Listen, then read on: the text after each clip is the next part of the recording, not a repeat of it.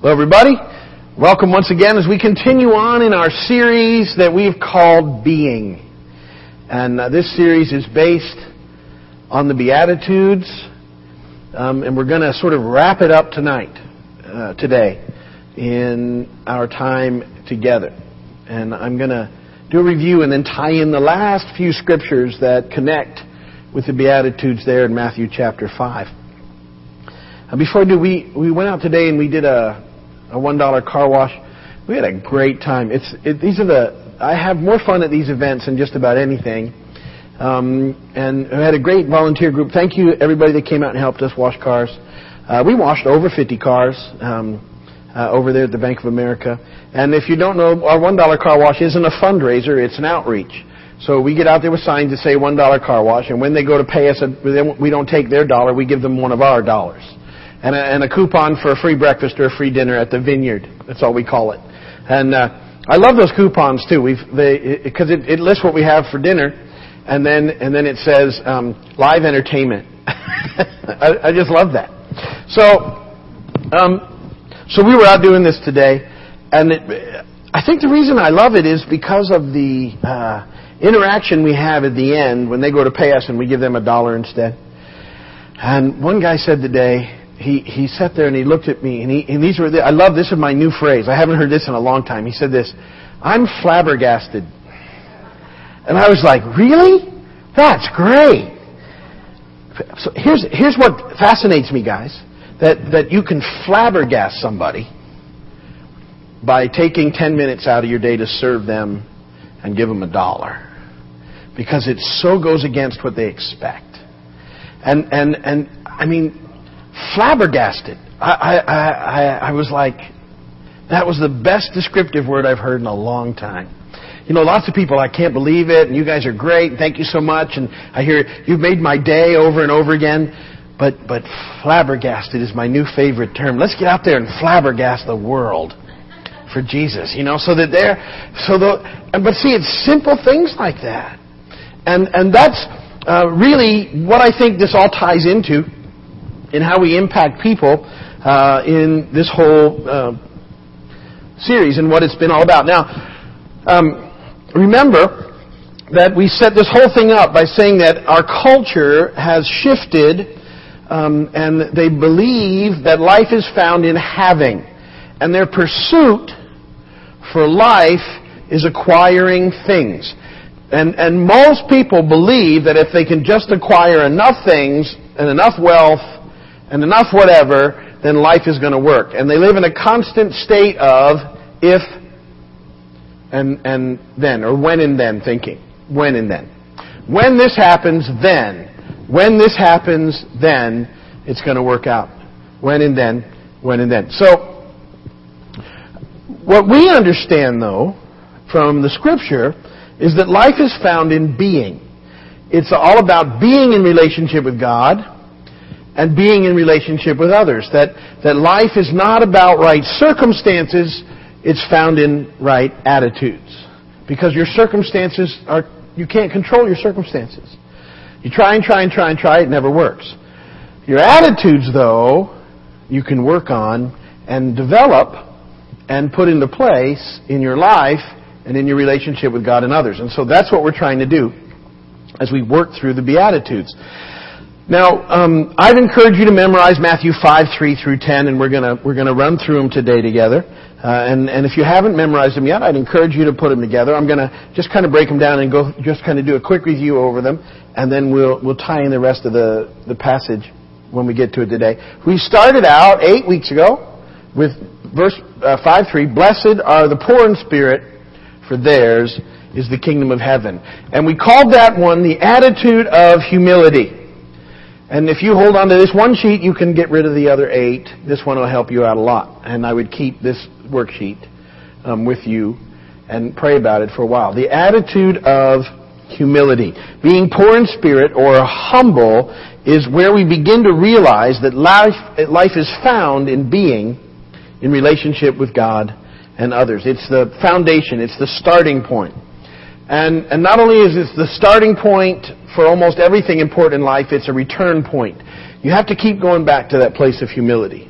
because we have a tendency to start getting a little arrogant along the way. And the moment we move into that arrogant place, we really stop having an impact in the world around us. And we start to miss out on life because it becomes more about us than it should be. And so I find all the time that I'm constantly going back to that place of humility. Usually because God's taking me there. Not because I'm just so humble, but because I realize that I've gotten off track because He shows me and I have to run back to humility. It's a constant starting point. But it starts it all out. It's the attitude that needs to be in place to even begin to work on the other attitudes in your life. Then we looked at Matthew 5:4. Blessed are those who mourn, for they will be comforted. And again, a lot of these Beatitudes sound funny, that happy are you who mourn, happy are the poor in spirit. It doesn't seem to make sense. But they do make a lot of sense when you understand what Jesus was trying to tell us. And what happens is, and I call this one the attitude of reality, that when you get to that place of humility where you realize you can't make it in your own strength, you can't do it in your own strength, and you need God, suddenly there's this kind of wave that will hit you of all the things you've been trying to do to make life work, and the reality becomes very apparent that we live in a fallen world on a broken planet. Our sin caused it. We can't fix it in our own strength. And it's kind of discouraging. It's discomforting. It's something that will cause you to mourn. And yet, it's in the realization of that reality that we understand that we can only make it in the mercy and grace of God. So it's a really good place for us to get to. That life, we can't make life work. We desperately need God's mercy and grace in our lives. We get to a place of humility, and then we get to this reality spot where we get it. That it's all about mercy and grace. See, because until we understand our own desperate need for mercy and grace, we can't help people around us. We just can't. Because you'll just judge them. You'll be critical. You won't be helpful to them. It just won't work. So that has to take place in our lives. Then we said that blessed are the meek, Matthew 5:5, for they will inherit the earth. I call this the attitude of gentleness. See, things are changing now. We're getting away from our pride, hopefully moving towards humility. Reality is that we can't do this without God's mercy and grace. And so, having accepted that, we should be able to extend it to others, and it should have an impact on the way that we begin to treat people around us. Less like the machinery and scenery of our lives, people that are there to serve us, and more with the understanding of the verse says that meek or gentle will inherit the earth. That word, and we looked at the Greek, it means that our inheritance is not the earth, it's the inhabitants of the earth. And that our ultimate inheritance are the lost, the people around us. And that we won't get them into the kingdom until we begin to love them. And until we begin to see them as our inheritance. And the idea of one more begins to take hold in our lives. And the importance of it. The people around us. That our perspective has to move from being so narrow-focused about us to a much bigger picture about God and others. And see, the thing is, that's where we find life. We hang on to things so tightly where there's no life.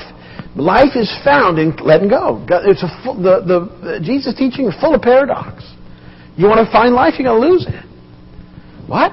It means you quit trying to pursue it the way you thought, and you pursue God, and you find life. And so this happens in that process. Matthew 5:6. Blessed are those who hunger and thirst for righteousness, for they'll be filled. I call that the attitude of radical living. I put, and every time I say radical, I mean other than what the world expects. And the type of life that we talk about is living by trying to do the next right thing. I'll bring it up, and I'll bring it up, and I'll bring it up.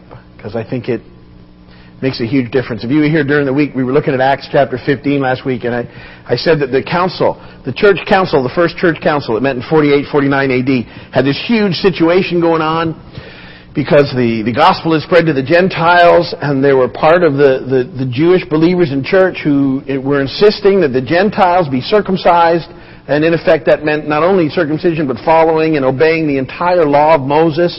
And the Gentiles weren't hearing of it. And so there was a big council of churches. And James, the apostle, after hearing everything, the half-brother of Jesus, finally said, listen, we don't want to burden the Gentiles. We're just going to give them this little list of things that we think they ought to do. It was 3 things. And what I said to the group on Wednesday night is, in effect, what he said was, listen, here's what you need to do. You just need to live by trying to do the next right thing. That's what we're going to put on you. It's about grace and mercy. Doesn't mean that we can go do whatever we want. It's not the issue. It's about trying to live by doing the next right thing, the thing that will please Jesus.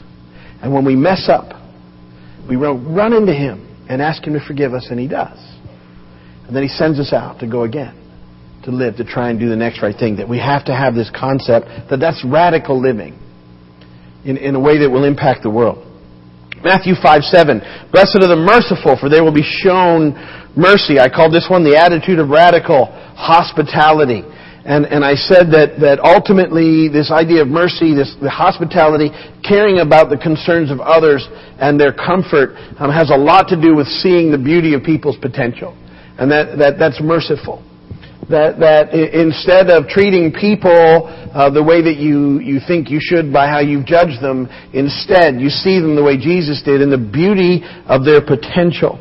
And that allows us then, rather than being judgmental and critical and withdrawing, to move into situations, to extend mercy. And that the promise is, as we extend mercy, we receive mercy. So it's a wonderful promise. And that... I also said that a lot of times I think we don't. We don't move into situations because they overwhelm us. And we feel somehow that if we move into a thing, we've got to fix the whole thing, and that's God's job. What you need to be willing to do is to step in and do what you can do, whatever that looks like. Sometimes it's a kind word, sometimes it's a kind action, sometimes it's just listening, but it's a willingness to move in to those situations.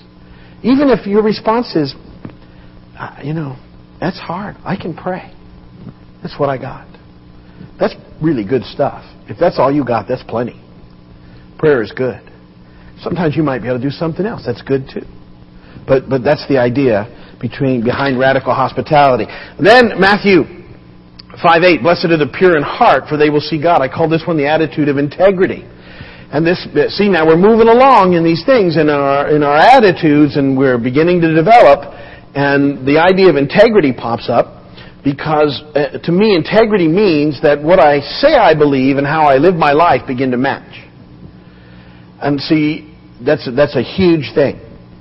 And this is often the place where I get to that sends me shooting back to humility.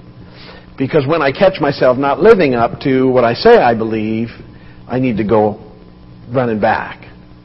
And so it's a process, but it's an important process. What we say and how we live have to match.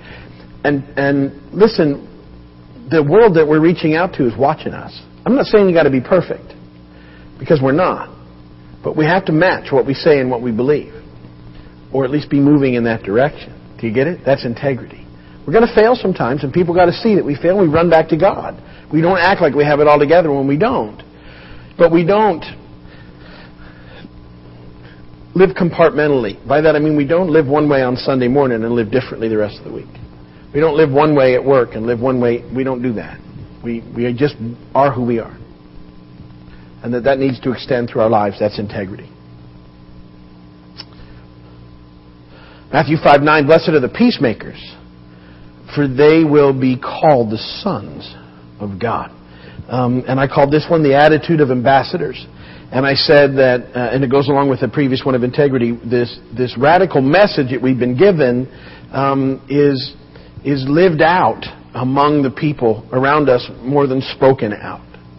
The radical message is words. It's the gospel is what I told you, that Jesus died for our sins. He was buried, and He rose again on the third day, and He was seen by hundreds of people. That's the heart, the core of the gospel message, the good news. And yet, what we are called to as His ambassadors is to live that life out. To live the results of that life out among people. Because that's the only way that they'll ever really listen to us. We got to get out there and flabbergast some people. And you can't flabbergast people by... I have found very limited success in preaching. I got to be careful how I say this. I've never argued anybody into the kingdom. I've loved some people in. I haven't argued anybody in yet. It doesn't work for me. They got to see that. They got to see love. As far as that's how the only thing that works, as far as I know. So this whole idea of being peacemakers is to help people be reconciled to God. Get back. See that if you don't know Christ, you're not at peace with God. That's the only way in. And so that's how we have to do it. Matthew 5:10. Blessed are those who are persecuted because of righteousness, for theirs is the kingdom of heaven. And the verses are following. We talked about that last week, and I called it the attitude of righteousness.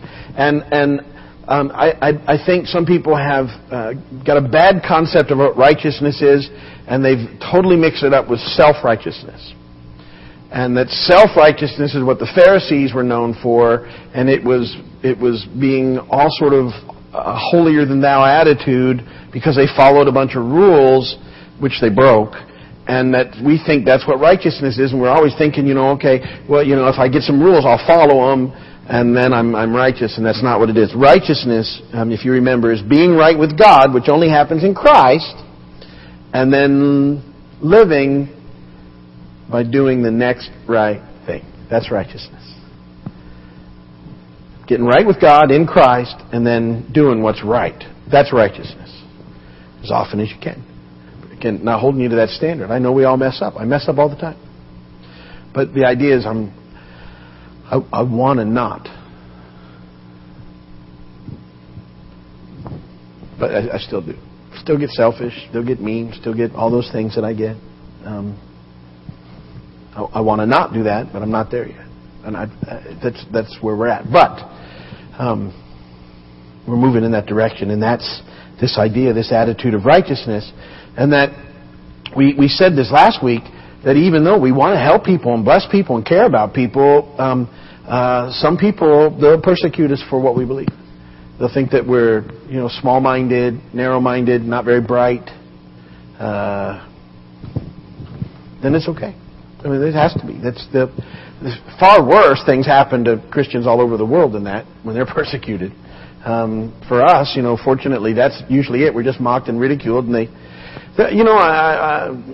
TV shows that I watch, have you ever noticed that on regular TV, they never portray Christians well, ever. They're always horrible people.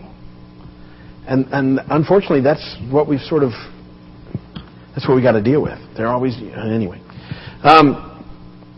All right, so that leads me to this. As we tie this up, listen to this, and it should pop overhead, which I'm sure it's in your notes. Matthew 5:13 through 16. Jesus is ending this little section of the Sermon on the Mount. You are the salt of the earth. But if the salt loses its saltiness, how can it be made salty again? It's no longer good for anything except to be thrown out and trampled by men. You are the light of the world. A city on a hill cannot be hidden. Neither do people light a lamp and put it under a bowl. Instead, they put it on its stand, and it gives light to everyone in the house. In the same way, let your light shine before men, that they may see your good deeds and praise your Father in heaven. Let your light shine before men, that they may see your good deeds and praise your Father in heaven. Here's the deal. As we try and live out these attitudes, something inside us begins to change, because our pursuit is no longer having. Our pursuit is more about being. And we get that it becomes about God and about others, and that's where we find life. And as we get that, what we begin to really have a heart for is the lost, which ties into our mission. We really begin to care about people that don't know Jesus. Because God is changing us by the way that we're living, by these attitudes, by the power of His Spirit, to be less selfish and more selfless, and to develop the very heart that He has for the lost. For God so loved the world that He gave His only Son, that whosoever believeth Him shall not perish but have everlasting life. See, that's the heart that God wants us to have, that we're developing in these attitudes. And interestingly enough, reading that verse, the thing that causes people to see a difference and to give praises to God, the thing that perhaps opened them up to a little bit to God, according to that verse, is our good deeds. The way that we live this thing out. The things that we do for them. Serving them. Showing them radical generosity. And I put in there good deeds or good works equals or is radical generosity, which we've talked about. All of these concepts that are found in the Beatitudes and the way we're supposed to live. Now, one thing, and make sure you know this, that our good deeds don't save us. That's not how we get saved. That's a gift. But our good deeds, which we are created for, help the lost turn to God. See, that's what they're here for. That's the whole. See, you tie it in, you start to realize, well, that's what we're here for. That's it. We're ambassadors. This is what we're called to be. I don't think we'll do it, but I think it would be fun to spend some time and just, how a lot of sometimes at churches they call everybody brother and sister and whatever, and we should just call everybody ambassador. Wouldn't that be fun? It'll be a little Star Trek-y, but you start greeting everybody as ambassador. Ambassador, how are you? I'm not going to do that, but I think it would be kind of fun, don't you? But see, there's something about that. Ooh, if it ever sinks in, it'll change us because that's who we are. We're His ambassadors. So we're representatives, and the way that we get people's attention is by doing these things He's created us to do. Ephesians 2:8-10. It's by grace you've been saved through faith. This not from yourselves, it's the gift of God, not by works, so that no one can boast. For we are God's workmanship, created in Christ Jesus to do good works, which God prepared in advance for us to do. So we live all this out. Being in relationship with God, being in relationship with others. It ultimately comes down to this thing. We're the salt of the earth. We're the light of the world. And that as we move into the world and bless them, because we've been blessed. We bless them with our deeds. We bless them with our love. We bless them by caring about them. We bless them because we understand how important it is, because it's the heart of God. We do these things. That some of them come. Just one more. I want more people flabbergasted for Jesus. More than anything. I want people stopped by the simplest of things, because they're just so not what they expect, that they're just like that guy was, flabbergasted. Because see, that's what's going to make a difference, guys. That's being salty. That's being light. That's being ambassadors. That's doing the stuff. That's what it's all about. It's radical generosity. It's not what people expect. They're so used to just being taken advantage of, and here and here and here, and some of you don't even know how to handle it. But we got to keep plugging away. And I'll ask the question again. I asked this question and tied it into an offering. I'm certainly not doing that today. But my question is, what will you do for one more? What are you willing to do for one more? What are you willing to do in your life? What are you willing to do? What are you willing to get involved in? What are you willing to serve at? What are you willing to do to get one more? And that we're coming up with all sorts of ideas and things that are going to take people. And there's going to be spots to tap into and do. What is it? Not everybody can come to a car wash, but what are you willing to do? Are you willing to give a Saturday a month? Are you willing to give a couple hours every night? Are you willing to get one more?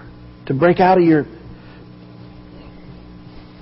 To break out of what we get stuck in so easily and move in something completely different. And even though it thinks, that it's always so worth it. That's what I want you to pray about. That's where the Beatitudes take us. And that's where we'll end that series. And we'll start with a new one next week. I'm looking forward to that as well. So that's the Beatitudes. Memorize them and live them. And let's change the world. Amen? Amen. If you're watching by video, thank you for watching. and we're glad that you did. If you need anything, you can call us, email us, write us, whatever. We'll do whatever we can for you. But we're going to go ahead and shut that video down, and I'm going to pray for you as a group tonight. Let's pray. Father, we are thankful